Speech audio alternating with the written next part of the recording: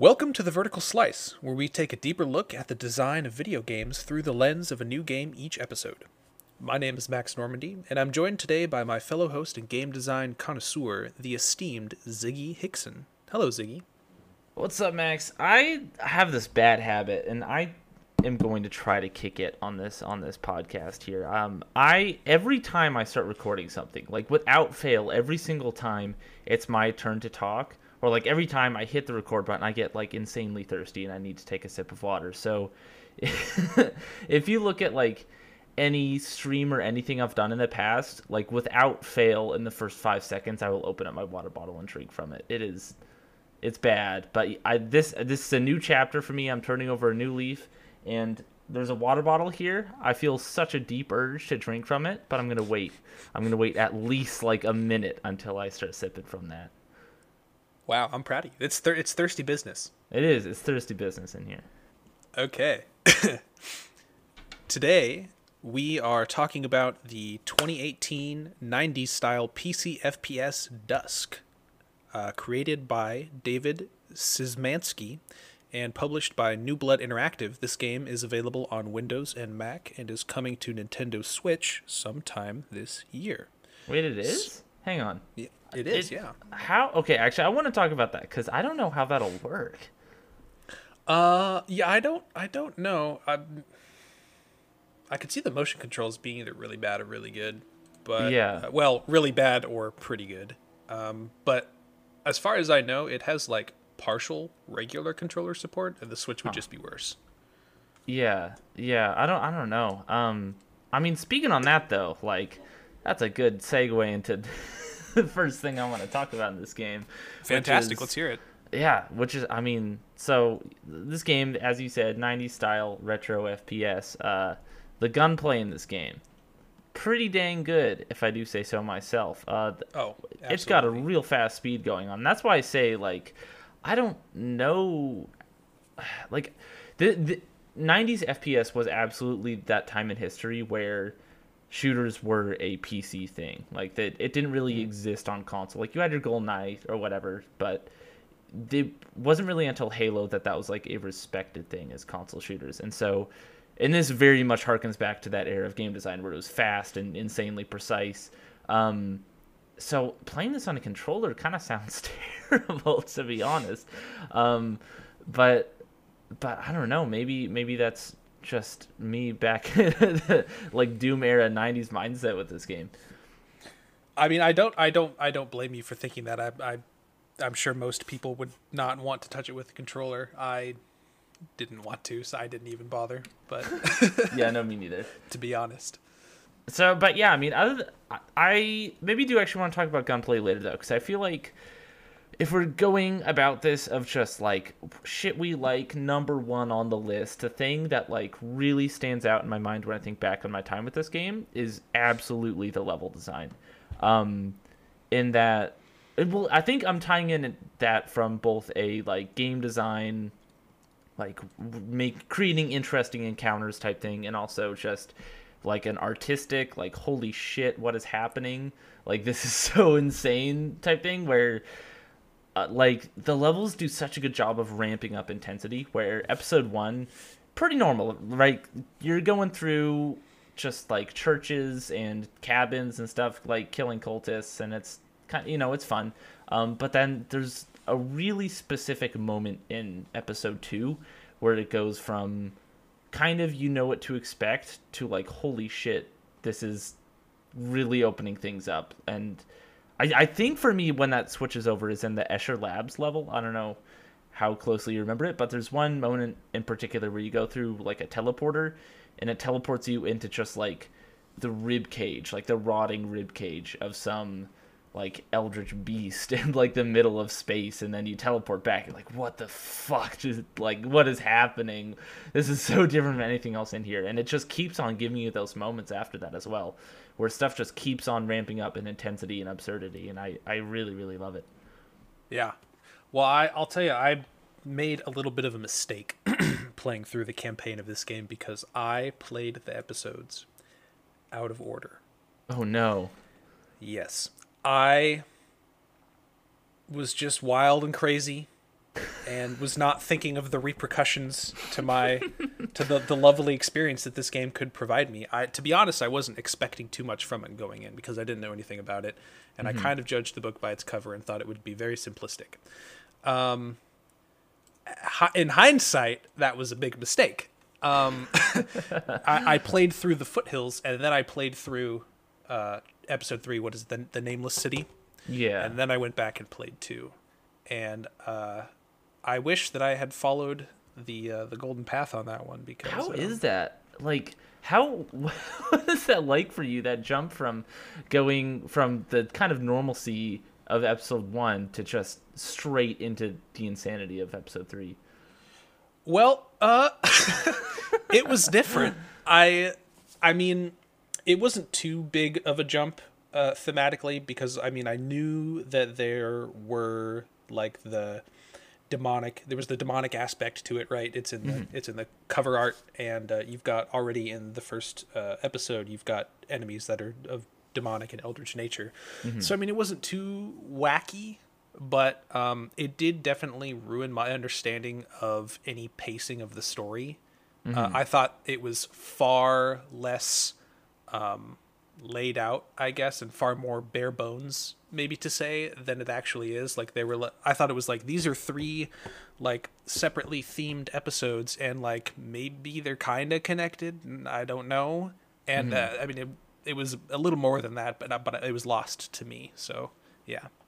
So did you ever go back and replay it by any chance, of just like 1, 2, and 3 to get the full sort of narrative experience of it? Or I did, yeah. I started playing good. 2, and I was like, okay, like things are like melding more, like the areas start to turn into each other, and the enemies kind of like the enemy sandboxes kind of meld, instead of just they're like a hard change from episode to episode. And so I was like, there's something I'm missing here. So I started 2, and then I went back and went through all of 1 again, and then 2 again, and then 3. So it was much better. Yeah, and what you're saying too about how simple this game looks on the exterior, I think, like, I totally agree. I think this game it really knows what it is. Like, I was watching a Civvy video on this game a little while ago, because I don't know, I just like watching videos about things I know I'm going to talk about, just to sort of help me, like, process my thoughts, I guess. Like, not to steal their ideas or anything, but, you know, it just helps me, like, they'll say something like, yeah, I agree, and that sort of process in my mind. But he's saying that the game is aware that there's a lot of shitty like games like this out there with, you know, that sort of retro aesthetic and all that, and it almost makes you think it is one until it totally changes your mind, where it does start off really simple, and, you know, you've got your shotgun and your pistols and your melee weapon, and then it isn't until a bit later in the game where it really starts to ramp up in intensity, and you're like, oh no, okay, this kicks ass, this is something totally different. And then as it goes, it just keeps getting better and better. So I mean, yeah, I definitely would not blame someone for looking at this and thinking it's something that's less interesting than it actually is. Yeah, absolutely. And I loved that about it. That, I mean, that was, for me, I mean, it was nice that there was so many details and little areas where you could tell there was passion and put into it, and real skill and talent. But the best thing for me was you could tell that there was a lot of love for the genre itself of the games. Yeah, seriously. And they made it the best that it could be in the elements that are like ubiquitous to those games, like what is required of that game to exist.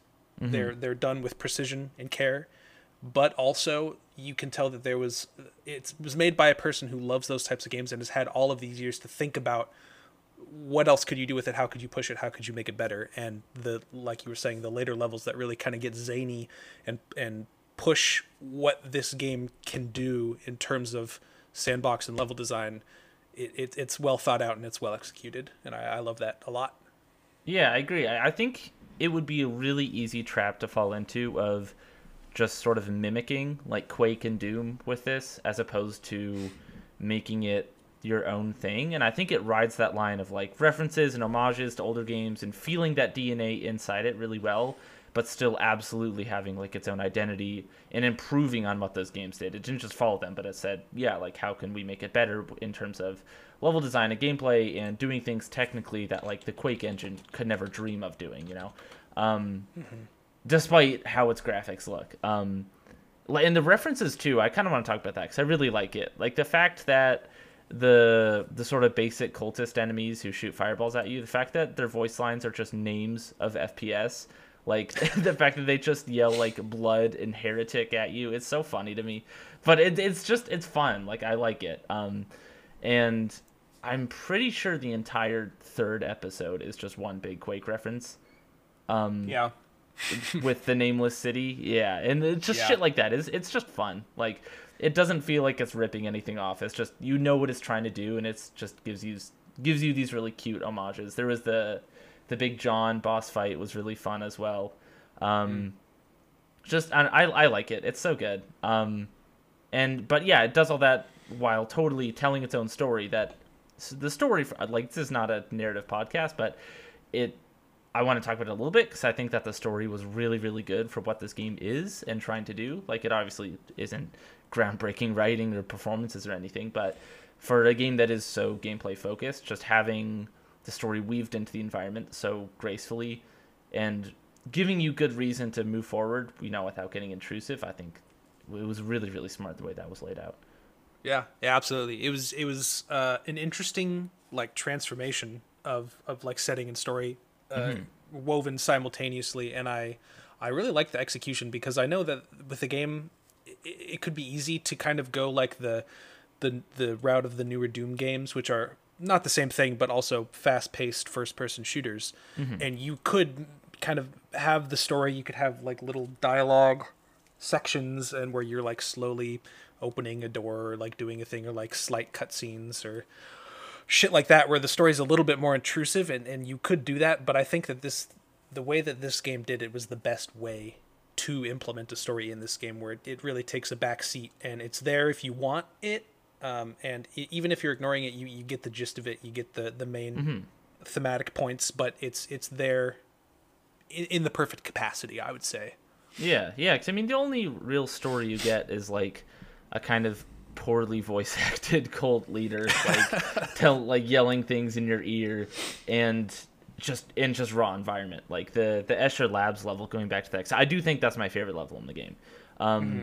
But the Escher Labs level is just that to perfection, where it's like a laboratory, and then you slowly see sort of the insanity unfold in it, and just the interesting little bits of storytelling and stuff it has. The level in episode 3 where it has all the weird like gravity shifting stuff and you're going through like the main character's house or whatever, was a similar thing where it gave like little bits of backstory and whatnot just through like audio and environments, which I thought was really good. And yeah, like no cutscenes or real like story sections per se, just gameplay, and it's perfectly woven into all that. I thought that was really, really smart because I do like stories in games. I think if this game had none of that, if it was just raw shooting, I think the pacing would just not be as good. Like it's less interesting to go through something when you don't have a reason why you should be, And so I think it gives you that reason, it gives you that little bits of story, but does not intrude at all. I never took my hands off the keyboard to just, you have like an undercurrent of story that flavors everything you're doing. Yeah. So I want to keep talking about the level design. Another thing I want to talk about is how, again, what we were saying with how this game improves upon old design ideas. I think the whole key card type level design is a really good example of that, where I don't like key cards. Like when I'm going back to Doom and playing that, that's generally the least fun part of the game for me, because it's just sort of hunting and then backtracking. But the way that it's implemented in here, personally, I thought was genuinely really fun, where just to talk about the Escher Labs level again, because I think it's such a good example of everything I want to talk about. It like you'll see like a yellow door pretty early on in that level, and so you have to get there at some point, and there's so many doors that you can't open right away, but it just slowly funnels you through it and sort of twists you around and lets you backtrack without actually backtracking, and in a way that when you finally do get the key card, like, oh, a yellow key card, cool. And instead of just going back to that door, you go forward, and then it gets you there in the way that it wants you to get there, while still giving you interesting combat encounters and stuff like that. And I thought that was really brilliant. With the backtracking too, I want to talk about, because the backtracking is so much more palatable than most games, because Sure. it gives you it respawns the enemies in old areas, but in different ways. So, and it takes advantage of the fact that you're coming from this room at a different angle this time. So if, say, there's a room where there's like a staircase and there's a high ground and a low ground, like the first time you come through, you start on the high ground, so there's like little enemies shooting at you from the bottom, maybe like some melee guys up top, and that, that's just kind of how that works. But then the second time you go through it, there's people sniping you for up top, and then a bunch of guys at the bottom you have to deal with, and so it knows which angle you're coming through and gives you an interesting encounter based on that. So it doesn't feel like you're just running through the same rooms again. It feels like something different and fresh, and I really, really liked that. Yeah, I agree. There were a couple, I didn't take note of which ones they were. There were a couple where the backtracking was a little confusing. It was earlier on in my playthrough, I wasn't as used to the game, where I was just kind of moving around like, where should I be going? And it didn't happen often, but for the most part, I agree that the levels are small enough that they can really afford to allow the player to kind of do a lot of the legwork in figuring out where to go, and as long as they like you were saying, skillfully place doors and things that you need to come back to in a way that makes sense, where you would see it and remember it, then it all flows very smoothly. And there were also some where let me check what the name of this one was, because this was something that kind of stood out to me as really well done. I believe it was the level in the foothills called Through the Gate, where you're kind of going through like a mountain pass, and it was like right before you go to that city. And that was, I felt like a really cool example of how like it varies how much work that what am I trying to say here? It can vary how much work you need to do, so it doesn't get exhausting to look for these areas and do the backtracking and the puzzle solving, which is fun. But if you're doing quite a bit of it in a row, even if it's not too much, it can become too much, if that makes sense. Like, it's not too hard, but it can kind of become a little bit exhausting. So they I think pace the not the difficulty, but kind of like the intensity, yeah, for sure. Yeah. So in this Through the Gate level, I don't know if you remember this. There's a section where you go up this little path, this rocky path, and you go through a door, and there's an area where you are looking down at a little box canyon that's connected to the main part of the level, a little pit, if you will. And there's a ridge. Yeah, there's a ridge around the outside with wizards shooting at you. Down in the bottom, there's the goat things, and then there's a pillar in the middle of the pit with 3 or 4 scarecrows on it.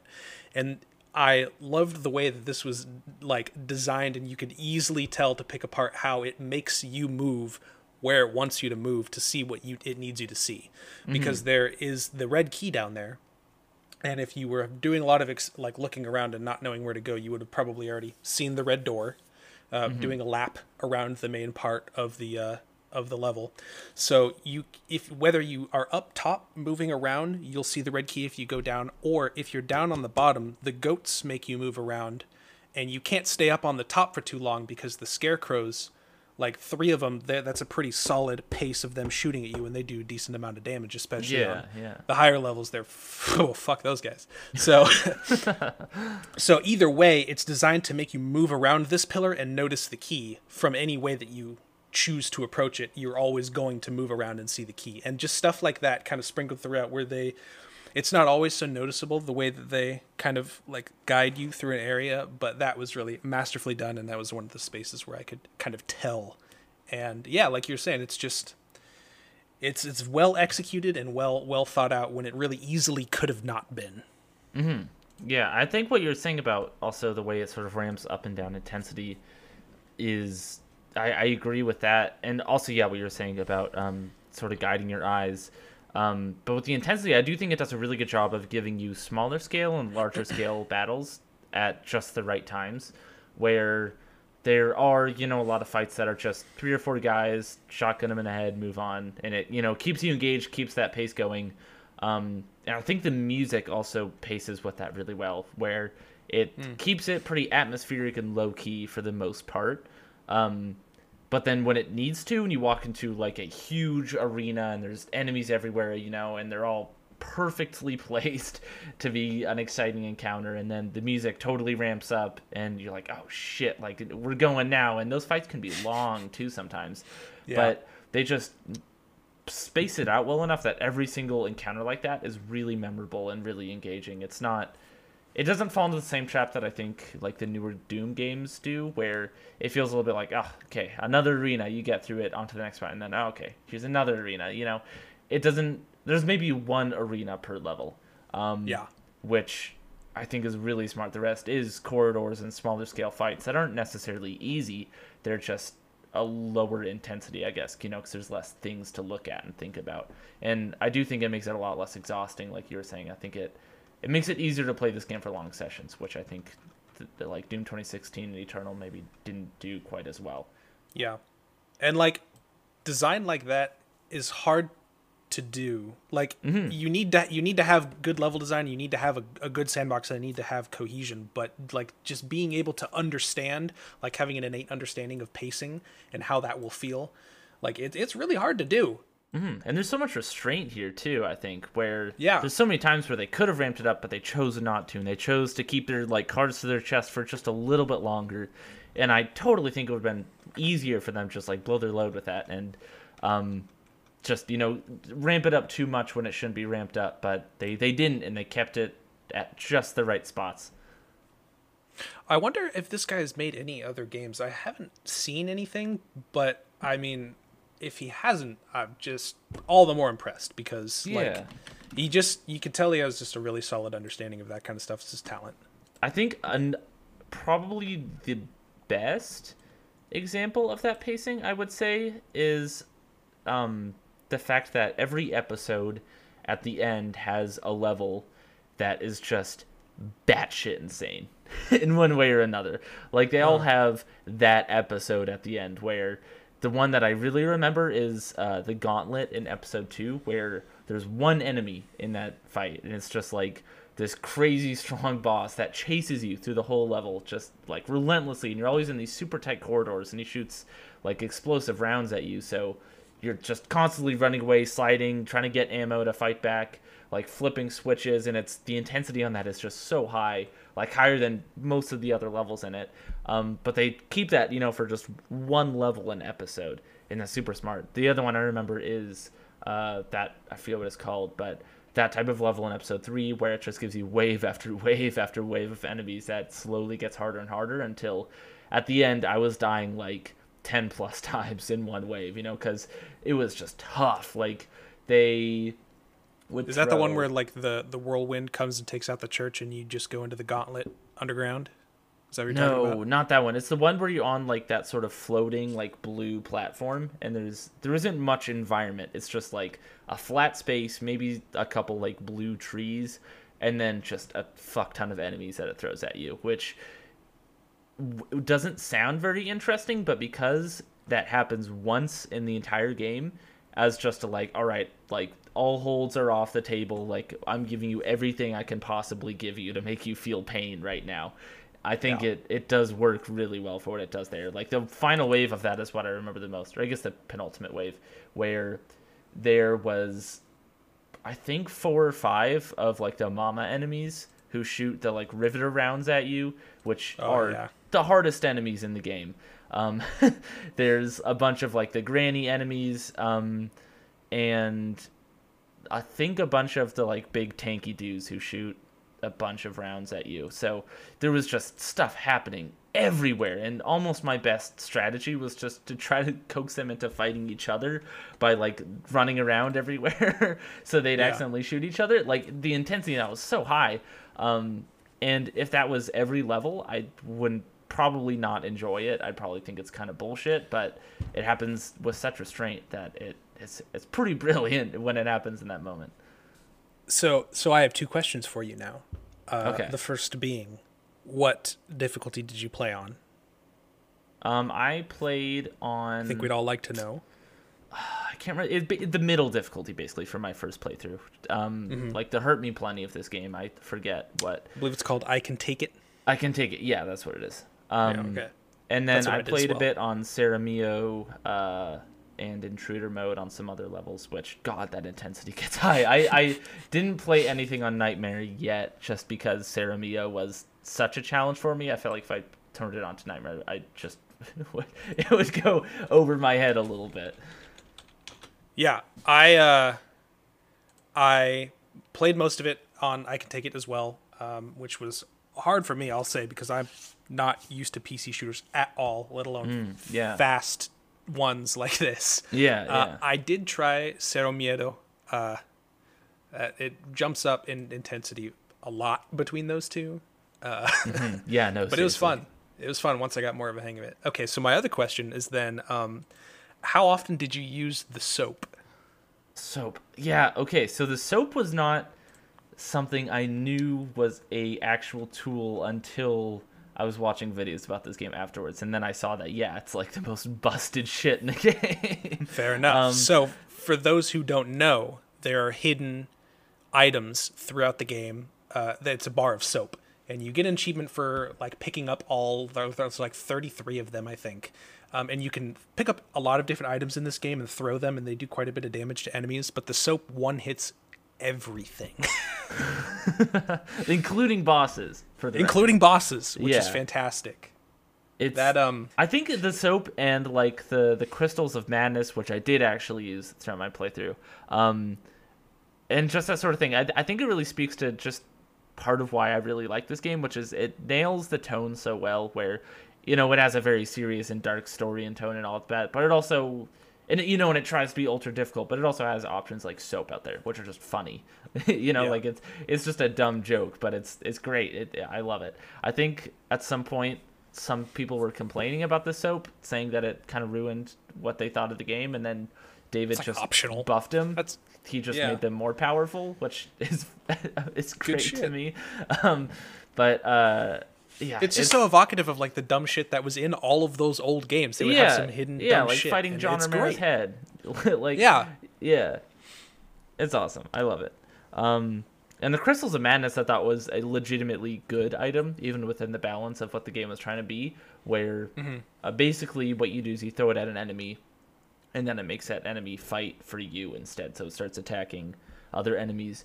But I always thought that was fun, where you pick one up and then kind of jump into a combat arena and immediately just try to dodge everything, because you can't shoot while you're holding it. So you're just trying to dodge everything and find the strongest enemy in the room and throw it at them, which was a legitimately fun bit of like combat encounter.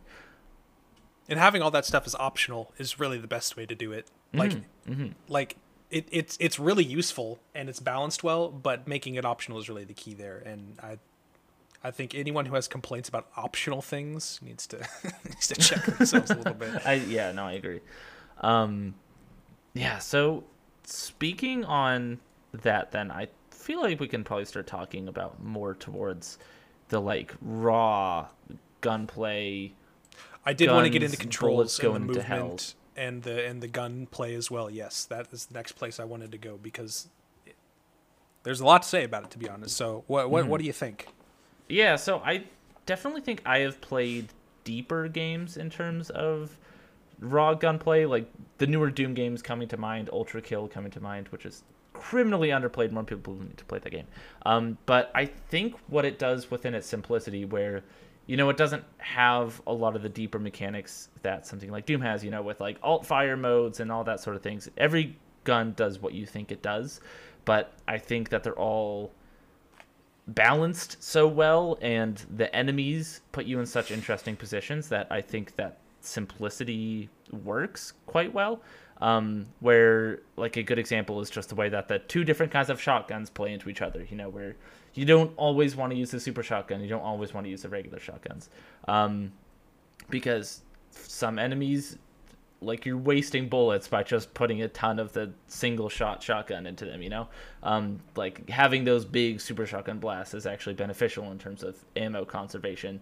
But other times, like when you're fighting just the regular like soldier guys, they go down so easy, and having that like the dual wield shotgun on them is just so much fun. And I think another big thing for me is the fact that there's no reloads. I personally have complex feelings in terms of reload mechanics. I think they often are just there to slow down games. And I'm really, really glad that this game doesn't fall into that trap, because I think stopping to reload in the middle of this game's combat would just not be fun. Yeah, I feel like that would feel limiting.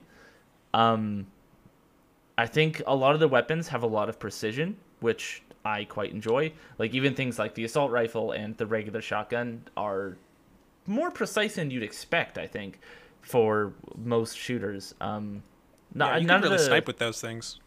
Yeah, seriously. And I think the last note is that kind of what I was talking about before, every weapon has a actual purpose. Like no weapons seem to go out of style. Even the pistols I still was using by the end of the game.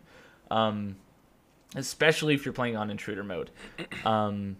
Where in a lot of times there's guns where at first I'm like, that's kind of whatever. I don't see myself using that much, because there is 10 guns, I think, or 10 weapons, maybe 9. But it was usually later in the game. Like the crossbow is a good example. The mortar is a good example, where when I got those, I used them a little bit. It's like, like I'm not really feeling trying to line up enemies so I can pierce through them, or I'm not really feeling trying to calculate the arc of this mortar so it hits something correctly. But then eventually, once it kind of clicked, and I think the ammo scarcity plays into that, where when I only have ammo for the mortar or the crossbow, and I'm like, okay, fine, I'll use it. And then I realized, like, oh, now I see what this is for. Like, I can totally just lob this into groups of enemies and I'll take them out super easy. Or even, like, lob grenades in front of enemies so that they walk onto it and explode, that's super fun. Realizing that the crossbow has an insanely high rate of fire, so even if you're not lining up shots, just hitting guys at a distance with it is a pretty good strat if they're not super quick. I don't know. It's just, I love the way it all just melds together, and every weapon does what it needs to do, and other weapons don't really tread on that weapon's toes. Yeah. You said it all. That's everything that you said is what I was going to say about this. It's tight, and I think that's a term that is going to be used a lot in this episode about every facet of the game, because it really is. It's tight. It's a well-oiled machine of sandbox and mechanics, and it wouldn't work if every little bit hadn't been thought out. The ammo capacity, the ammo pickups, and where they are and how many there are, and the weapons kind of carving out their own niche in terms of what they do and how they affect the different enemies. It's all a well-oiled machine that just feels so good to do. And I love that was one of my favorite things, what you mentioned about the array of guns and how they were all being used the entire time. I loved that because, and I pretty much every shooter that I've played that has a sandbox of weapons, there's a hierarchy and a meta, and that gets established very quickly, and certain guns just don't get used. In 90% of shooters that I played with a sandbox, a weapon sandbox. And,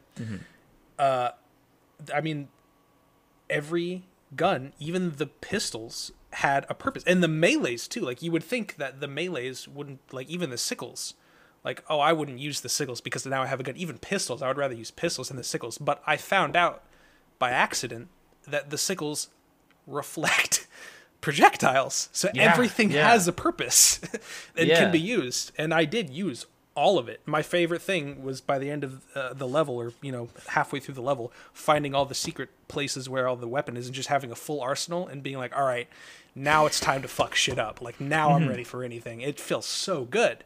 I loved it. Yeah, no, I so agree. What you're just saying about the sickles too. Yeah, discovering that you could reflect projectiles is such a fun moment. And I think there is a lot of that discovery in this game in general. Like, for me, I think a lot of that was in the mortar, realizing how useful that gun actually was, because I generally am not a big fan of, like, projectile weapons in games where I have to try to, lead my shots and stuff like that. But discovering how like all the crazy uses you could do with a mortar in terms of bouncing it off of walls and like crazy trick shots you can do with that, like it just that became one of my most reliable weapons by the end of the game, of just doing weird trick shots off walls into enemies, and just, or even for single guys, like for bigger dudes, if they had a big hitbox, I'd still be using it on them because it did like almost super shotgun levels of damage, but it had a big ammo pool and only used one round at a time. So if you could actually hit those shots, it was a really powerful weapon. But I don't know, there's just such a skill ceiling on all this stuff in there. So even Absolutely. like after you've played the game several times, you still are finding new things you can do and actually being able to do new things that you couldn't do before, which is just so fun. Yeah, and what I started getting into once I got a little bit more adept with the controls and the mechanics of the game is like movement based things with the weapons, because you can rocket jump with the riveter and the grenade launcher And the crossbow, actually. Fun and fact. the crossbow. Yes, Yeah. and which you can hover for a while. So I mean, you can do some crazy fancy stuff with groups of enemies, and like that's when you really start to get in control of the flow of large groups of, and it's very satisfying. But like, especially on the levels that have a lot of verticality, having those extra movement options that are simultaneously offensive is so satisfying. Yeah, the fact that you can rock jump at the crossbow is another really fun thing to discover, where, I was using Absolutely it and realizing, like, oh, ridiculous. shit, this has a lot of kickback, and at some point used it in the air, it was like, oh, it has kickback in the air too, huh? You're like, I'm just going to float here and just shoot everybody. Yeah, no, it's so fun. And, you wonder, like, with the crossbow, you wonder, like, was that a bug originally? Like, is that intentional? And I think regardless of whether it is or isn't, it's nice to see that David, had the intelligence to see that and just go, fuck it, it's fun, and keep it in, even if it makes zero sense. Yeah. Which, again, just speaks so well to what this game is and is trying to do.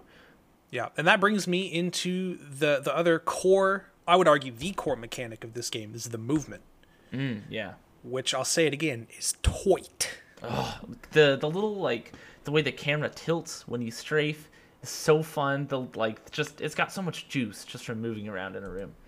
It feels like it was built on top of the movement. Like it's one of those games where, like Nintendo does, movement has to be fun in and of itself in an isolated environment, and it very much is.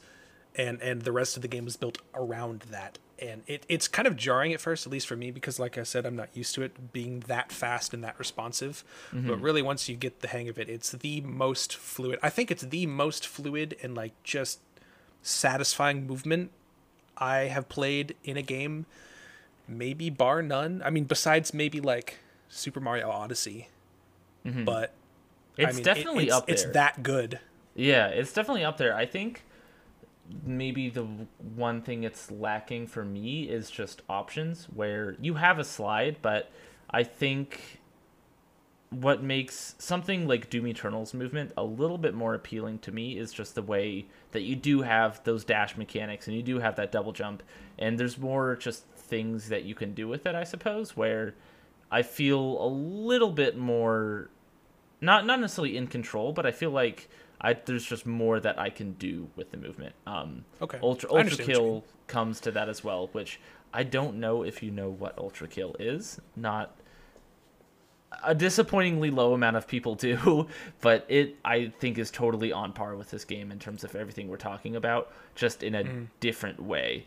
I think it's a little bit more modern than this game, for better or for worse. But yeah, no, I definitely agree. Like, to use the word again, the movement in this game is just unreasonably tight.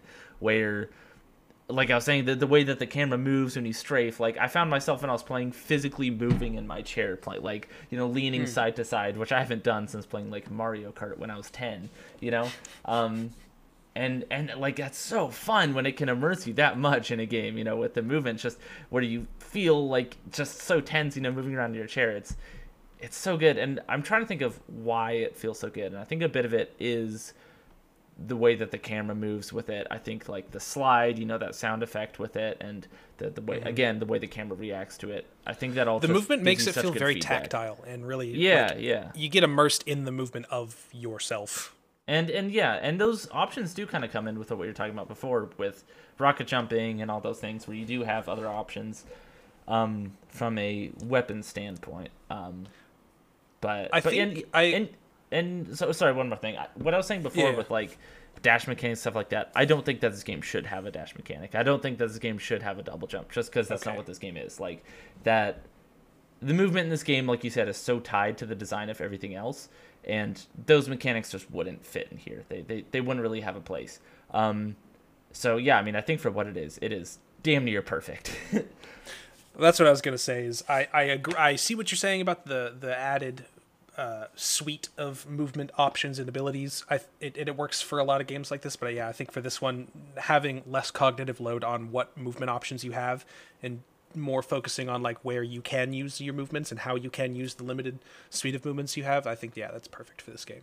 And I think the movement ties kind of well in something I was wanting to talk about before, which is I like how much of a focus this game has that is more in line with classic shooters and less so with modern movement shooters, where it's a lot more careful. So, like, the newer Doom games is a really good example where it's about just a full offense 24/7. Like, dodging projectiles is important, and especially on, like, Nightmare, but largely as long as you're getting glory kills and as long as you're moving forward, it gives you back so much health that you don't really need to worry about it that much. Whereas in this game, like, it doesn't. Enemies sometimes will drop one bonus health, and not always. And so for the most part, you're just moving around trying to dodge every single thing that throw at you because each hit is kind of devastating. And health packs are common, but not common enough that you should just be wasting health, diving headfirst and stuff. You get killed pretty quick from doing that. And I like that. It's different from a lot of contemporaries with this. Like I was saying, Doom is a really good example. It's different. I enjoy it. It's a dance of offense and defense within the sandbox. I agree. And it does careful without falling into the trap of a lot of not movement-based modern shooters where you run out of health. You're like, okay, shit, time to hide. Like, I never felt like I had to hide. It was more just, shit, I need to find something. Like, I just need to move and dodge and try to find a health pickup somewhere around here. I was never hiding behind cover. I was never trying to be sneaky, which is good, because if I was, I think that would kind of ruin what this game is going for. I would be remiss if I did not mention the 6 Degrees of Freedom water movement, because is just, that is buttery smooth and a breath of fresh air in a world of games with shitty water movement. I love it. Yeah, no, when, like, fighting that underwater boss, the Chomp or whatever, that was, like, genuinely fun, because I had the moment where I was going around, I'm like, fuck. Like, they're really falling into this trap again, because I hate water levels. They're never good. They're never good. But then in this one, I slowly clicked, like, this isn't just a water level. It's basically just giving me full 3D movement for a bit here, where fighting that boss and then going up and fighting all the flying enemies that, usually you're shooting at from the ground, but now I can just go right up to and shotgun them, and having to, like, oh shit, it felt like a bit of a power trip being in the water, not like I'm just being unnecessarily slowed down for the sake of variety, I guess. Yeah. And it makes sense, right? Like that type of movement just makes sense for being in the water, especially for a game that's as I don't mean this in a negative way, but as simplistic, if you'll catch my meaning, as a game like this. Well, like, it's minimalistic, I think is the word I'd use.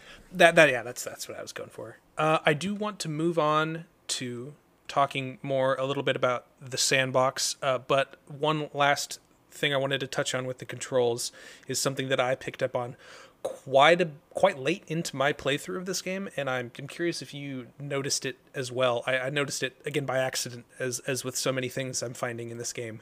The somersault move. What? Yes.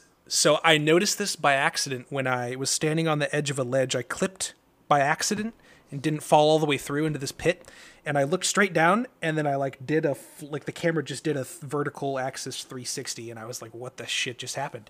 And I found out, and this is I want you to try this actually when you go back and play this game. I'm doing this right now. So once you get the hang of it, because it's a little tricky to do in practice, but you can be running and then jump and look down at the ground, and once you're off the ground, your camera is free to move in any direction as long as you're in the air. So you can look backwards. You can if you're being chased by a group of enemies, you can jump and then what is that game where you slow-mo dive and shoot? God damn it. Max Payne? Yeah, it's like Max Payne. So you can jump and then flip backwards and shoot what's chasing you and then tuck and roll out of it. It's so cool. Oh, this is nuts. Yeah, I had no idea this was a thing. Huh. And they juice this pretty well, because I'm doing it right now if you can't hear my keyboard clicks. But if I'm looking up, I jump, it corrects my mouse so I'm looking at a reasonable angle when I land. So I don't have to do the full movement with my mouse, because I feel like that would get kind of exhausting physically. Or try to flick that, because I have a pretty small mouse pad. But yeah, that's really cool. Yeah, and it's intuitive too. So it doesn't just you can look backwards or wherever really, and be upside down and be kind of looking at an angle, and it doesn't snap you back to looking straight so you can roll out of it. You do a sideways roll, it rolls on the axis of wherever you're looking. So it feels natural, and it's really fun. Gosh, yeah, that's awesome. I'm so glad that you didn't find that out so I can tell you about it, because that was one of the coolest things that I found in this game. Yeah, and that so just leads into the thing we've been hammering home so many times of just that discovery is so much fun. Finding, shit like that. That's so cool.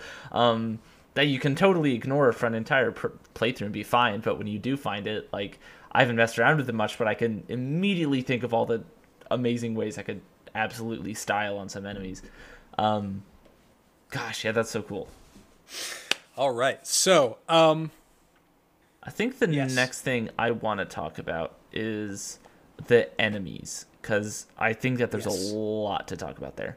Absolutely. The first thing I want to say is, and this sort of ties into the level design, but I really, really like that every enemy has a distinct sound to them, I guess, where before I hear, there's a door, right? And there's a room there that I know has enemies in it, and I can hear maybe the sound of panting from some enemy, or the gas mask breathing from the soldiers is really distinct, and I hear that. I hear the moans from the mama enemy and stuff like that, and so I can hear what's in there. I don't know how many there are, I don't know where they are, but I know that they're there. So I have that internal preparation of okay, if there's this, I should probably switch to this weapon because it's better against this guy.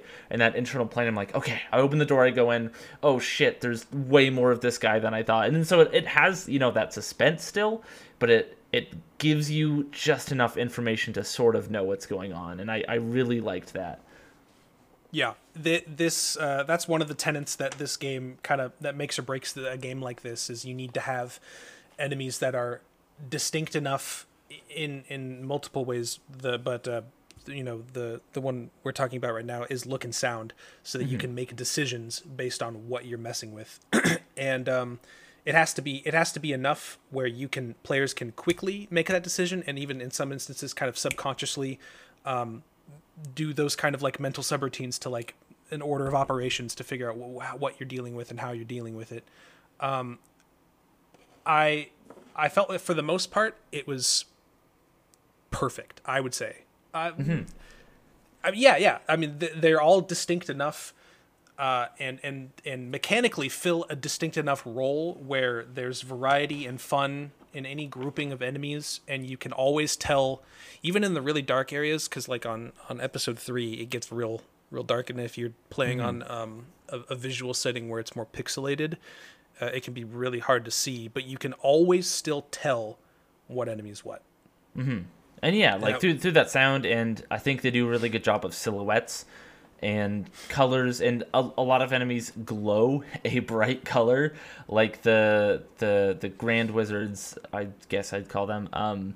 Like those guys glow bright purple, so you can immediately tell where they are. The turrets have like a green glow to them, so you can see them from a distance. And I like that because, like, for Grand Wizards, you know, I could see myself getting mixed up with regular wizards because they have largely the same model. Turrets kind of blend into the environment, so I'm really glad they glow green, because otherwise I'd be getting shot and be like, hey, where the fuck is this coming from? And that'd just be annoying. Yeah. And yeah, the sound of it, just that immediate visual feedback, super good. The only thing that I would say isn't perfect about it is I think that the mama and the granny enemy, I don't really know what else to call them, I did get those two confused a fair bit, where they looked just a little bit too similar in their colors and silhouette, that I would often see one and think it was the other, and those two are very, very different in terms of power. Like, one of them will fuck you up in like 2 hits, and the other is just kind of a decent ranged enemy. I should not say perfect. It wasn't perfect, but it was very. There were few instances of enemies like in situations like that, or ones that felt maybe a little. I felt like the goats, maybe as an example, were a little redundant. I don't know the actual name of that enemy, but you know what I'm talking about. I feel like they did, and I might not even really be able to fully put my finger on exactly and expand on why, but they just feel like they was the one that didn't really wasn't differentiated enough. Yeah, that makes sense, because they are just kind of a ranged enemy, and there's a lot of ranged enemies. For me, I really liked the speed that they had. I think that's kind of what made them a little bit different of a beast to deal with from the rest. My question for you, and I'll answer this question as well, but what was your favorite enemy in the game? Ooh, okay. So I really have to take a second. Why don't you tell me and I'll think about it? Okay, so my favorite enemy in this game is without a doubt the Wendigo. I could definitely see why someone may have mixed feelings on it, but for me, so the Wendigo is an enemy that is invisible at first, and you can only hear like their panting and footsteps, and you can see like blood footprints where they're walking. So you can hear them, and again, it's what I was saying before, where the visual like design is so distinct. So you hear that panting, you immediately know that there's one around you. You don't know how many, you don't know where it is, so you just kind of stop and you look around. Like, that's the one thing that sort of forces you to stop moving for a sec, because you really need to scour and try to find these footprints, because they're not easy to see, especially when there's blood fucking everywhere, because it's dusk. And then I'm like, you see, you're like, oh shit, okay, and you need to really line up that shot. So I'm generally not moving in these encounters. I'm waiting for it to come to me, and then I blast it. And those things take 3 super shotgun blasts to take down. So they're pretty bulky. Yeah, they're tanky as hell. And so you get it, and they just charge at you the moment like you actually hit them. And so you're seeing that it's such a moment of like panic when that happens. It has a really good sort of like string sound cue with that. And I don't know, every time I was fighting them, I thought it was just terrifying at times, and also really intense when they were sprinkled in with other enemies in that sandbox. And yeah, like, that was one of those enemies where when they introduced it, like, that was a really scary moment. This game has a lot of genuinely really scary moments.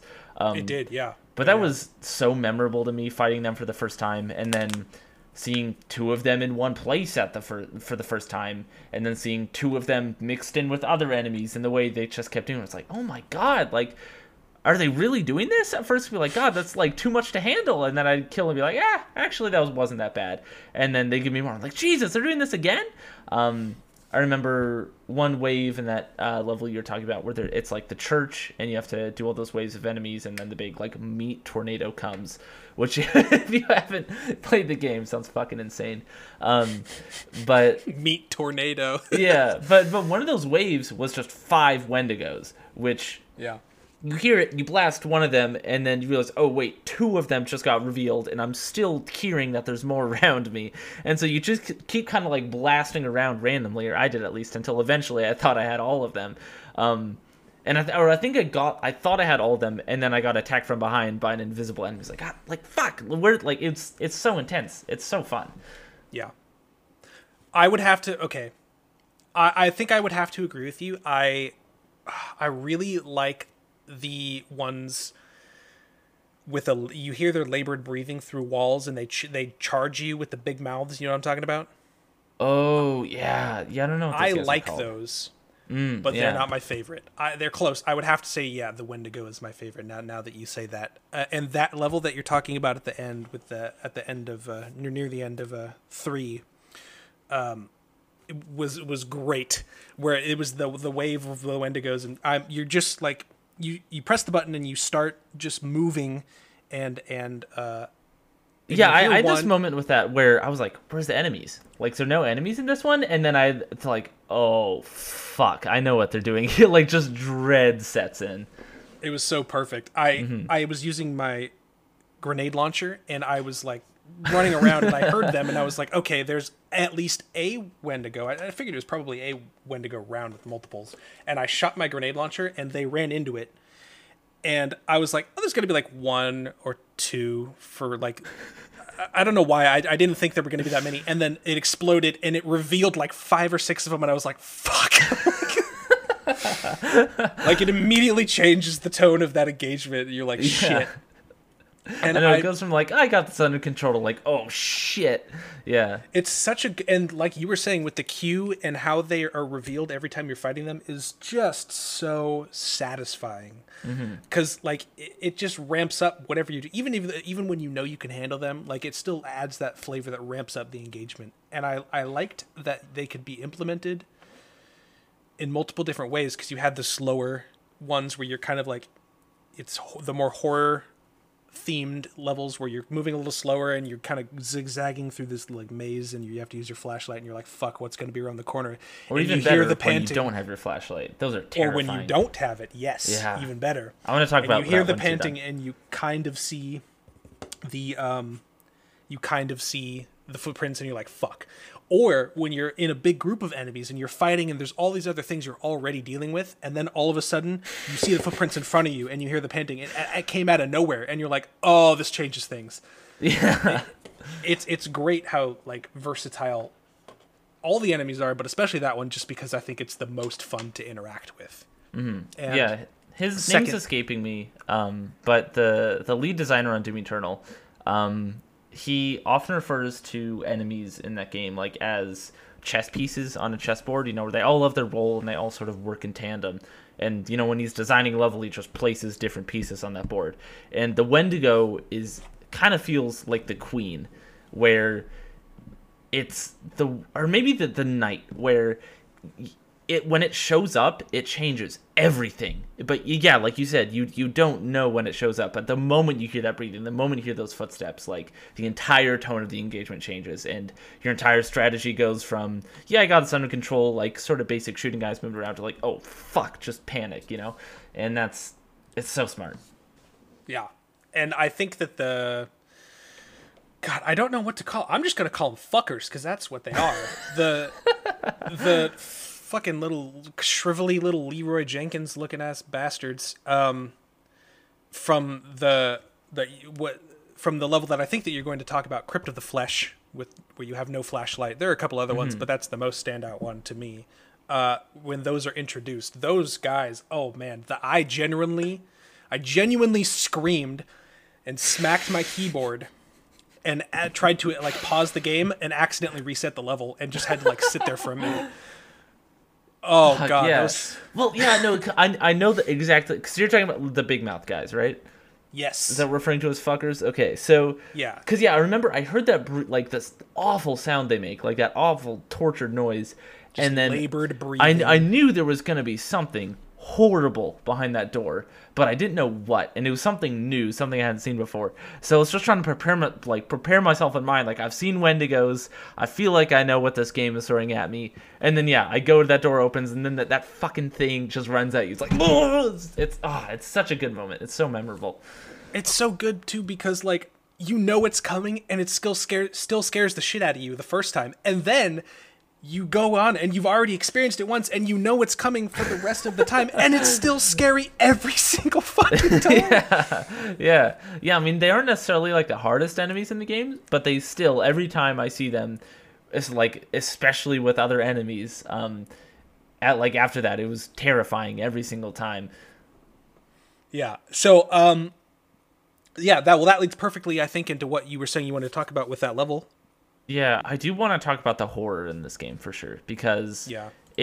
what we were talking about before, like the balance of tone and pacing, horror is absolutely one of those things where there are levels where you fall, your flashlight is broken, and you're like, oh, well, shit, because at first when you press F, it says like, oh, your flashlight's broken. Like, ah, shit, it's kind of annoying at first, but the level that you're talking about was the first time, I think, where that was legitimately like panic inducing, because in the other ones, basically what having your flashlight broken means is that you just can't go into dark spaces. And you're like, okay, that's fine.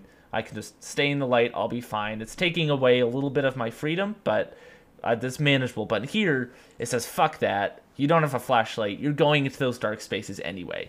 And it's all dark spaces. Yeah. And in addition to that, like, well, at first you don't know. You just hear some real creepy shit coming from the dark. And you're like, do I really have to go in there? And then later, when you know what's in the dark, it's even scarier because, like, those fuckers are in there and you can't see them. They're just going to get you when you go in there. It's horrifying. It's so good. And, like, the music from Andrew Holschult in there, too, just adds so much to that as well in terms of, like, the tone of that and the horror. It's really, really good. Yeah, it was just... Well, and I was thinking while I was playing this, like, it's so hard to do that, like with other things in this game, pacing the horror, because especially in a game like this where you usually have a lot of control, but the music especially was just such a driving force for that feeling, and it just like it accentuated everything else mechanically that was going on. And yeah, so good. So good. And I had to before you get your flashlight back, every dark space was just like the pistols on that level were reserved for being able to see by like muzzle flash. That was and it made it scarier too, which worked in its own way to make it even creepier. But like that's the only way I could see was like pistol shots, muzzle flash, so I don't run into something that's gonna fucking kill me. So, oh man. And I think that is one of the main things that I wanted to talk about. So thank you for bringing that around. Was the just the control, and we've kind of touched on it already in other times. But that level I think is kind of the epitome of this kind of thing, especially relative to all of the other levels, which I think when you look at them generally broadly, they're all pretty fast paced, and they're ratcheting up what's going on, but this one really dials it back and makes you go slower. It's not all like slow, but it shows a nuanced control of the pacing, and just having a sandbox where you can do something like that, like it's so freeing, and there's really the possibilities are endless, and most games don't take advantage of that. So I guess what I'm trying to say in a roundabout way is that this game does a great job of setting up these expectations via pacing and other things as well, but primarily I think through the undercurrent of pacing through what you're experiencing, and then subverting it, flipping it on its head, or delivering at just the right time what you expect, but at the time where it needs to happen to have the most impact, with like surprise kill chambers or like horror levels like this one, and the big gauntlets.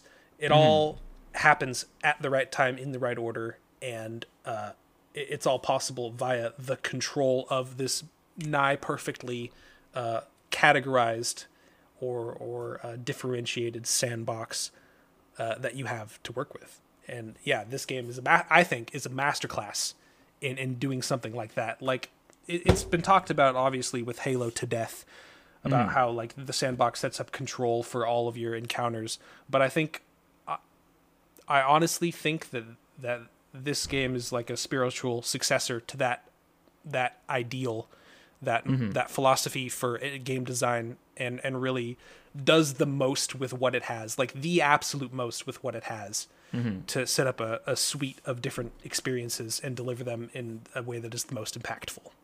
Yeah, I think like with this game, it doesn't necessarily have like the best raw gunplay I've played in a shooter. It doesn't necessarily have like the best raw enemies or levels, but I think in terms of the whole cohesive sum of its parts with what you're saying in pacing and the levels and how the gameplay ties into that, it is arguably one of the best that I've played in this category. Like, yeah, I'd agree with you. I would absolutely like, and the thing is, I've only had 2 weeks to really sit on this, so I generally try to reserve big statements like that until like 6 months after I've played a game. But for where I'm at in this moment, like, I had more fun playing this game than I did Doom. I will totally admit that, and it feels a little bit like sacrilege because it's Doom, but I think that this game just takes what Doom does, takes what other 90s shooters does, and goes, yeah, that's cool, but we've had 20 years of design since then, kicks it up to 12, does it even better, and it's just great. It's really, really good. You heard it here first. David, you done did good. You did real good. You did real good on this one. Yeah. Oh, chef's kiss. Chef's kiss. So because not everything in games, no game is perfect. I think it is important to talk about some of the stuff we were maybe a little bit more mixed on, some of the stuff we thought was a little bit more negative. All right, let's hear it. Lay it on me. So number one, I hate this game. It sucks. Actually, everything I said was a lie. That's a joke. I think there's nothing that I hated per se. I would say most of the stuff that I was annoyed with in this game was more just, there's some stuff that was a little bit janky. Like the save system in the game would be the number one, where it has basically Absolutely. just Doom's save system ripped straight from the 90s in this game, which I do not like.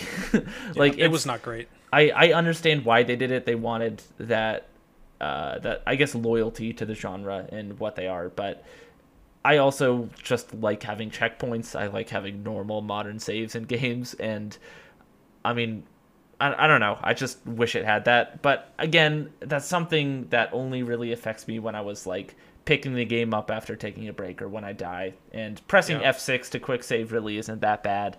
I think I don't think that that's like necessarily like intrinsic to the genre though. Like, yeah, if that was the mindset behind it, I disagree with that, because I mean, it's not something that defines the genre. So I really hope that wasn't it. But yeah, I think like for some of those levels that had like kind of more intense, I guess, for lack of a better word, like level puzzles, like the one where you have to go through like the sewers, and there's those like pipes that move and crush you and shit like that. Like, getting through that is kind of annoying, but it's near the beginning. But then you have to like go through there's some other, I don't remember exactly what happens. There's like a harder thing later on that fucked me up on the harder difficulties, and then having to go all the way back to the beginning, even though I felt like I was far enough that like subconsciously I expected a checkpoint, even though there haven't been one throughout the rest of the game, because it hasn't been an issue, but this time it was, and it just felt wrong. Yeah, and then having to do all of those puzzles all over again, it was a hassle. The issue with it for me is it just made me save scum, which I hate doing in games where I was constantly just quick saving every time I did something. So when I die, I could just reload that save and I'd be fine, But I think having well-placed checkpoints is just better in games, because it's a more refined challenge, I suppose, where it puts you back right where you should be to have an interesting challenge in the game, because right at the beginning of the level, like you said, ruins the pace. It's not fun. And having it be 5 seconds before I died just kind of destroys the challenge. But that's kind of what I felt like I had to do in some cases, because I didn't want to restart the whole level. Every time I pressed a button or picked ammo up, it's like, quick save. I don't want to lose that. Which was... yeah, it was a little disappointing. I think another one of my things is the fact that when you are jumping into a level, like if you're not just going through your thing, you can choose what weapons you have going in. I think that sort of ruins, or that takes away, I think, from how good the weapon placement in these levels are. Which actually reminds me of the fact that I never talked about intruder mode. I'll talk about that after this. And I don't know, because every level does have really well placed weapons and ammo, and so when you can go in and just say, all right, I have every weapon at max ammo, max health, like it's an option, I guess, if you're struggling with that level, but it does take away from just how good some of the design is in it. And so I think that's more in the side of like I was mixed on it, because I don't think it's bad. I think it's good if you are genuinely really struggling with the game, because I think everybody should be able to enjoy the game, even if it's not like at its max game design potential. I think I'm glad it's there, I guess, but at the same time I wish it wasn't, which is maybe a little bit contradicting.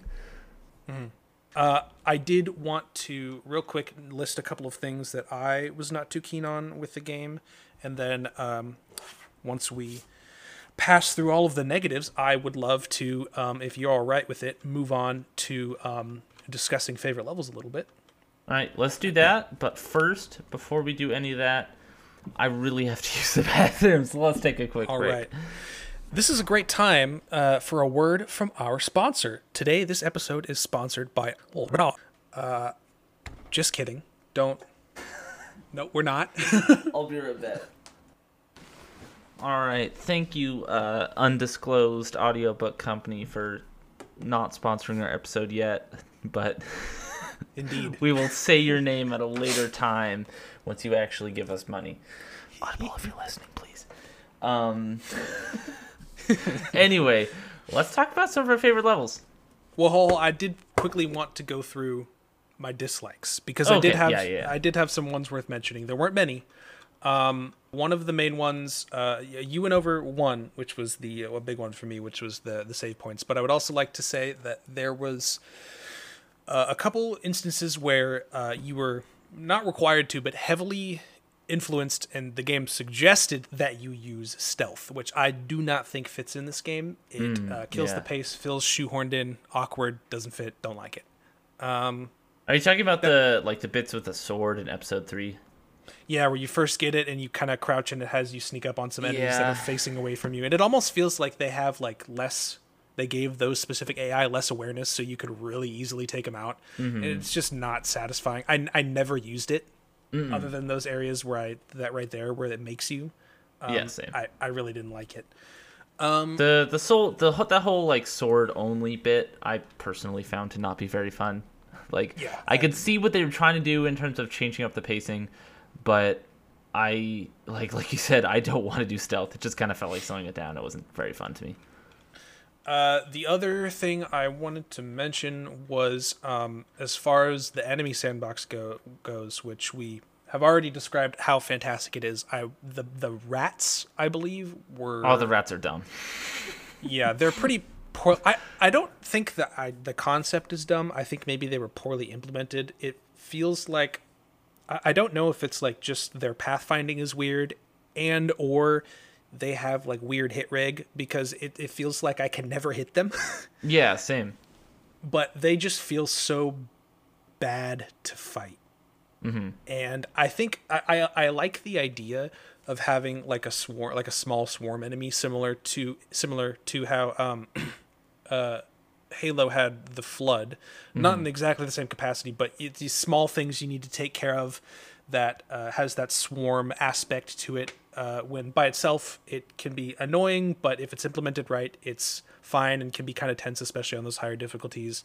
And when it's thrown in with other enemies, it just kind of ramps things up. It's another layer, but it has to be implemented right, and this was just not right. It felt bad every single time I encountered them. I rolled my eyes. So yeah, I definitely think I'm trying to think. Yeah, the Flood is a good comparison. Weirdly enough, the Hive Thralls from Destiny comes to mind. I really like facing those types of enemies where it's just a lot of small, fast melee enemies that just sort of swarm you. I think that's generally pretty fun if they're implemented right and put well within the sandbox. But yeah, I mean, the rats weren't even in the sandbox really. They were generally just like you fight one or two of them on their own, and it's kind of annoying. They were like little triggered events or something. Yeah. They were always just annoying. They weren't really fun per se. But yeah, I wish they did have a properly implemented version of that for sure. All right, so those are really the main things that I wanted to touch on for negatives. There, like I said, there weren't many, but they need to be said. This is not a perfect game. No game is. So going into favorite levels, I would actually like to hear if you wouldn't mind, your favorite levels. Yeah, so I think we've kind of already talked about a lot of my favorites. The names are eluding me, but the level you're wanting to talk about is one of them. The horror level we were talking about is another one of them.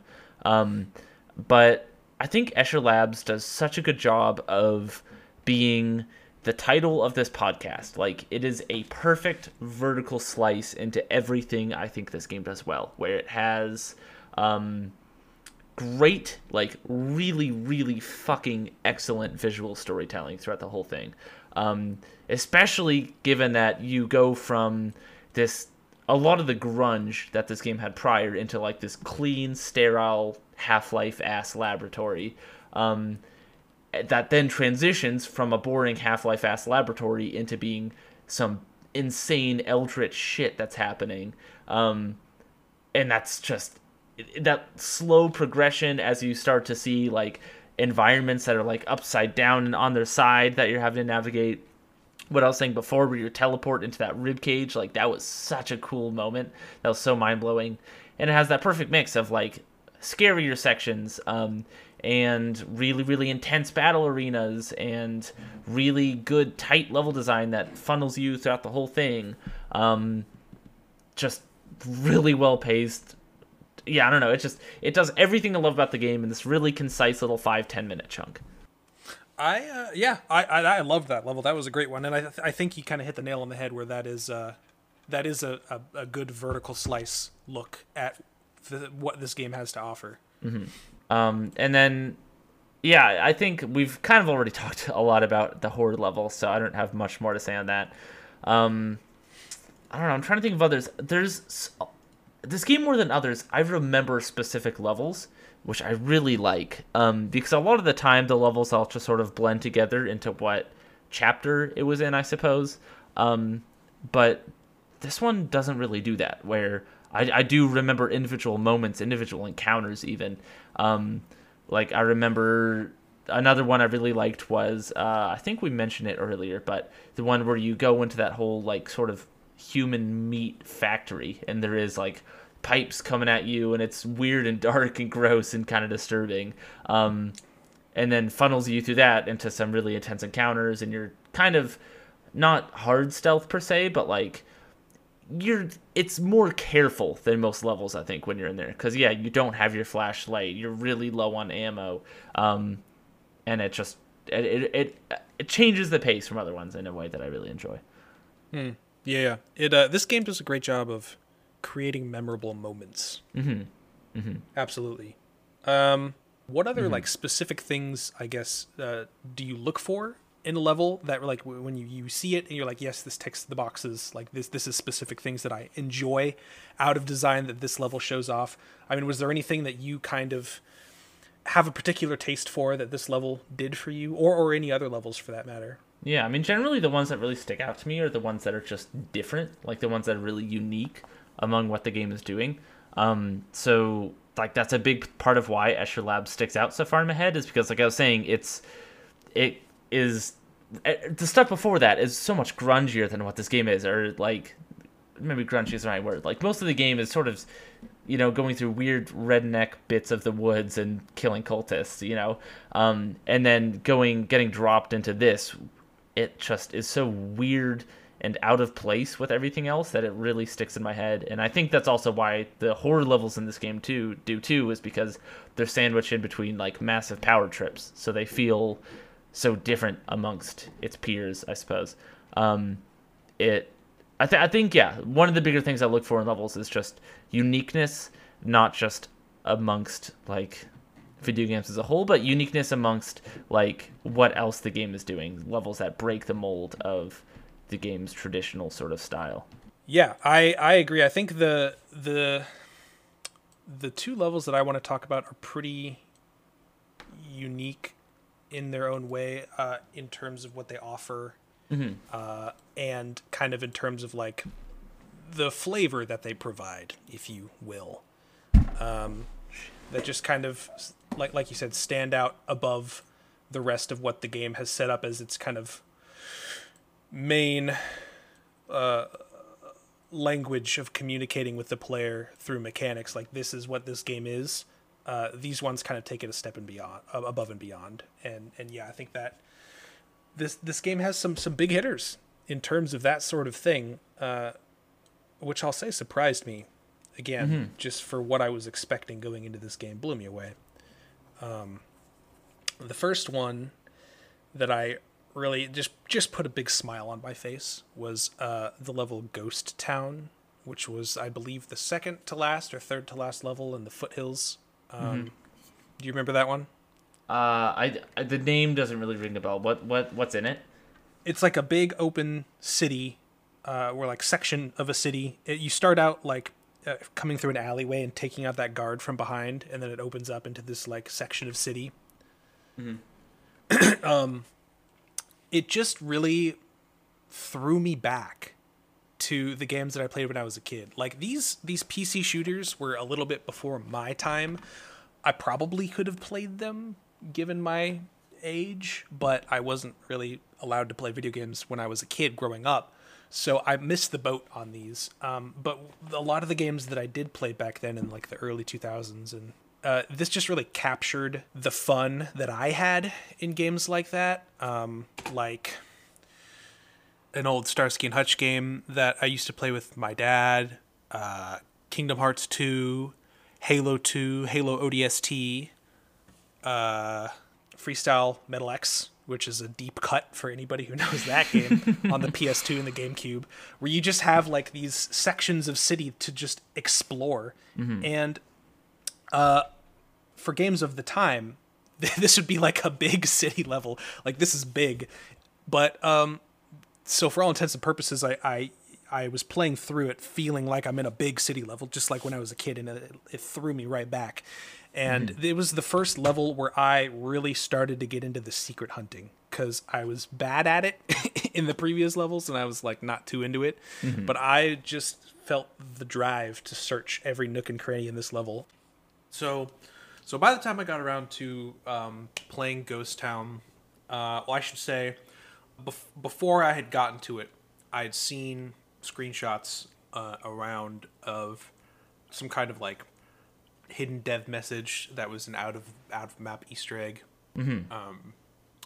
So I knew going into it that you know, that was associated with this level. I didn't know exactly like where it was or how to get to it or anything, but I had known that there was some way out of the map going in. So, you know, being back on, like I said, such an evocative, you know, exploratory cityscape of a level in a game with emphasis on secrets and exploration, and then knowing that there is a way to get out of bounds on this map somewhere, that naturally became the main focus of my first playthrough. So I ran around the map for like 45 minutes, you know, just searching every nook and cranny. I experimented a lot with movable objects. I tried some rocket jumps, and just throwing myself at every inch of the map geometry. And I finally came across this like brick wall on the boundary of the map that seemed passable from this medium-sized roof that you're encouraged to get on at one point. There's a witch on it. And so after trying to jump across this wall a few times, I was finally able to like clip just on the edge of it and barely stand on it. And so in trying to run across this wall and see where it got me, I fell through a hole in the invisible boundary set above the brick wall, and I was out of the map. Just like that. So even though I knew it was possible to somehow break through, the confines of the established play space of the level, it was still just immensely satisfying to find the way out myself, get to the answer myself, and some other hidden things along the way. And it was just really special to be given my childhood gaming experience back to me as an adult through this game.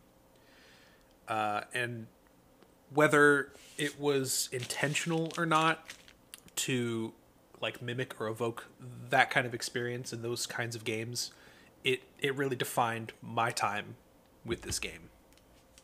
And I think what you're saying in terms of like rewarding for exploration, I think the game does a stellar job of that, like throughout.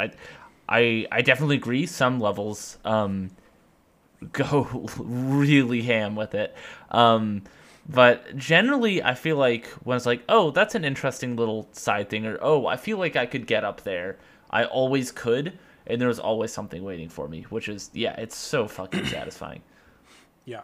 And what you're saying too about like, just, 'cause I agree. I logged into the game to just see it, what map you're talking about, and yeah, that the game, I am significantly younger than you, so I grew up at a time where there was later games, I guess, but an important part of my sort of growing up with video games was the fact that I didn't really have any sort of console for a long time. So I had a Wii and I had my dad's laptop, which was not powerful at all. So if I wanted to play games on it, it was either going to be like indie games or it was going to be old games. So like Half-Life 2 and Portal are some of my like really earliest memories with gaming, and those were so formative. And that game gave me such a similar feeling, yeah, of like, I think at one point, like when they introduced the soldiers, I went, oh fuck, it's Half-Life. I think I said that out loud when I was playing it, because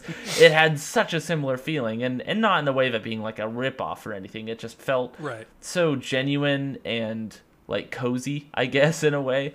And that level did give me really similar feelings of like Half-Life 2 specifically, of those bigger sections and exploring every little nook and cranny, going into the houses, seeing paintings, fucking around, stacking boxes to get on top of things. Like that's super Half-Life, that's super Valve.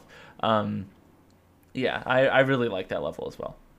It's interesting playing a game that can simultaneously make you feel so amped and stressed out, yet also so cozy inside. I know, right?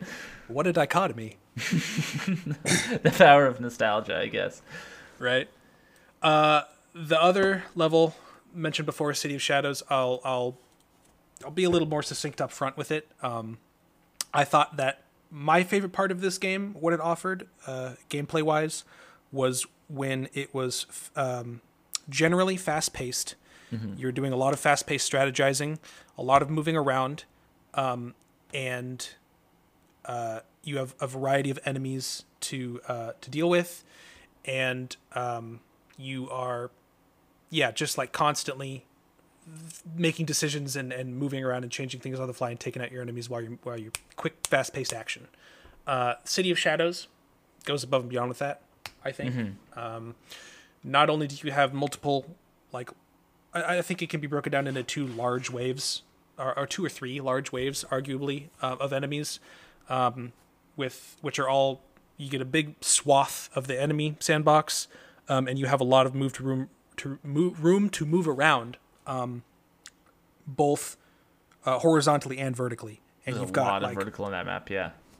It doesn't get super wide open space, but I feel like the bottom floor is big enough where you've got some poles to dance around and some obstacles where you can do a lot of like kiting and stuff down there, or you can like run around the different levels, or you can like jump from level to level. There are a lot of jump pads on that level, mm-hmm. So you really have so much freedom of movement and so many enemies to deal with, and it's just the perfect balance for what I think the game does best. Yeah, and that level specifically, like the game does this a lot where you feel like you're outmaneuvering enemies a lot of the time, and that level totally, like with what you're saying of how much freedom of movement you had, the way I was getting around enemies more often than not was, like, there's a really big tanky melee guy, and he's coming at me, so instead of just coming at him head on or running away, I just jump off that, take another guy down below, jump pad up, deal with him, go, like, there was so much verticality and so much freedom to outmaneuver enemies in really interesting ways, and even just kind of, like, screw with their pathing AI to, like, sort of exploit that and have fun with that. It was a lot of fun. Yeah, and I would say that there's so much to talk about, but I would say just the use of the level porosity, where you have an open space and you have these pathways and you have these back alleys and you have buildings, but it's all connected, and you can subconsciously separate it into zones, but the edges of the zones are blurred together. It's again, like I said before, a masterclass of level design, and you've got this varying porosity, you've got the elevation, and you've got the varied sandbox to interact with in this area. It's just a fun house. And they made it harder on themselves. Well, David made it harder on himself, putting it in the episode that it's in, because it's dark and a lot of similar colors. The color palette is not super varied generally. And it's all stone textures. So he automatically made it harder on himself putting it in that place. But he uses so many different types of strategies to negate those issues. I love it. And it's all the type of stuff that I love in game design, love looking at and breaking apart, because it's art. And it's the kind of stuff that makes games art. Because you could easily get lost in this area. It's so dark, like I said, but you've got like amazing use of leading lines in the textures and the layout of the map, with the vertical windows and the bridges cutting everything and all the pathways. There's a lot of perpendicular lines, so you, even from a distance and even on the blurrier or more pixelated, I should say, graphic settings, you can still tell where you're going. Stratification of textures just further makes it easier to tell where you're going. It's art. Yeah. And I think that would be the end of my more summarized description of it. But if you would indulge me just for a moment, I would like to go a little bit more in depth with the more artistic side of that. Looking down, you get a perfect view of how this works, and I've highlighted the different levels, and it's all perfectly perpendicular from this view. But you can see the lower level, and then you've got the mid-level on the sides, the mid-level pathways, and then crossing everything perpendicularly. The highest level bridges, and then that one half bridge with the jump pad. And even I was playing the game on with the settings set to a little bit pixelated, and like I said, it was dark, and I could still tell perfectly clearly what I'm looking at. And so, like, I've layered all of these and highlighted them for ease of use. You can tell. And then I have another one where I'm like just standing somewhere randomly on the map, and it's just like a cross section, a visual vertical slice, if you will, of exactly what I'm talking about. And then I have another slide where I highlight all the different levels, and even without them highlighted, just due to the types of textures and how they're different, like they're all brownish, grayish stone. Some of them are smooth, some of them are not. The ones that are not smooth, when they overlap each other in your line of sight, the textures aren't parallel with each other, and they're also not exactly the same. So from your peripheral, it's easier to tell. You can tell even when you're looking directly at them that there is a change in elevation and a change in pathing there, whether you recognize it or not consciously. While you're running around fighting enemies, you still have that sense of space. And it's very hard to do, and it's very artistic, and I love it. Not only that, you've got the pillars, you've got the tall vertical red windows of the cathedral facade, and you've got these red tall spikes that help you not only orient yourself if you're moving around fast, like I said, it's dark, but also create leading lines that draw your eye upwards so you can really use that verticality. It's extremely masterful, and I had a really good time going in and like looking at all of this and like breaking it down, but it's insane, and it's so hard to do, like with a lot of the things in this game, to get right. But it's fantastic, and I don't know if you picked up on any of that in general throughout the game. A lot of the levels had obviously this sort of art design behind it to make it work and to move you through the level, and so you can orient yourself and know where you're going. But this one, because there was so much going on and it was all dark and stuff, like it really amped it up, and it was very obvious how much work was put into it and how well it was executed. And I had to touch on that. Yeah, no, there is so much complexity to the design of like every single moment in this game. You can go so deep on anything in here. It's unfortunate we don't have infinite time, because I do kind of hate cutting things off. Absolutely. But yeah, any moment in this game, really, like there's so many things going into it in terms of how the enemies are placed to guide your eyes and lead you to the right things, and how it gives you the freedom to deal with encounters and all those things. It's so smart, and one of those games that like I can't imagine making this game myself. Like, it is so above my level of thinking when it comes to like, if I were to design my own shooter like this, like I absolutely could not do what they pulled off here. And like you were saying, like they make it harder for themselves on purpose, seemingly sometimes, in terms of from like a raw design standpoint. It's so smart. It's so good. I could talk about it forever. I love this game. All right. I mean, that's pretty much everything for me. Yeah, same. All right, cool. So, nutshell opinion. Oh yeah, the nutshell.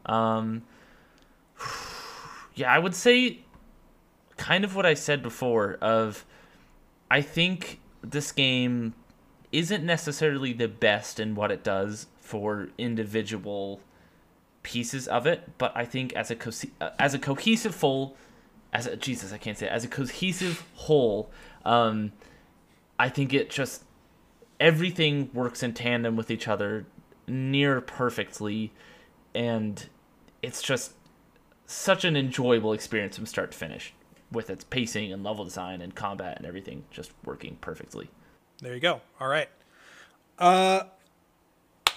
Yeah, I mean that's largely what I got from this game as well. So if I had to maybe boil down this game to a single idea that is different from that, I would say that this game is a masterclass in psychologically and emotionally controlling the player in terms of the pacing, like you said, and getting, strategizing what to think and when to think it, and what to feel and when to feel it, and also tapping into that nostalgia expertly.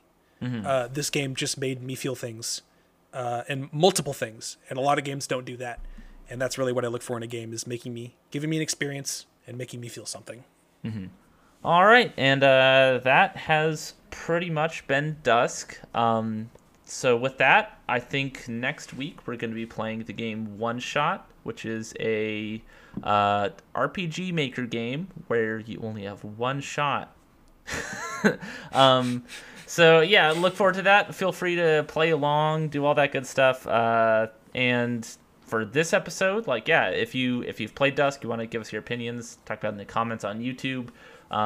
If you leave a review, subscribe, follow, all that good stuff, it would mean a lot. It would definitely be helpful. But yeah, with that, Max, do you have any final words? I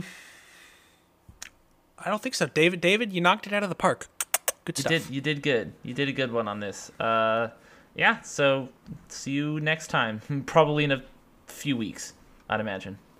We'll see on a schedule. We haven't really figured that bit out yet.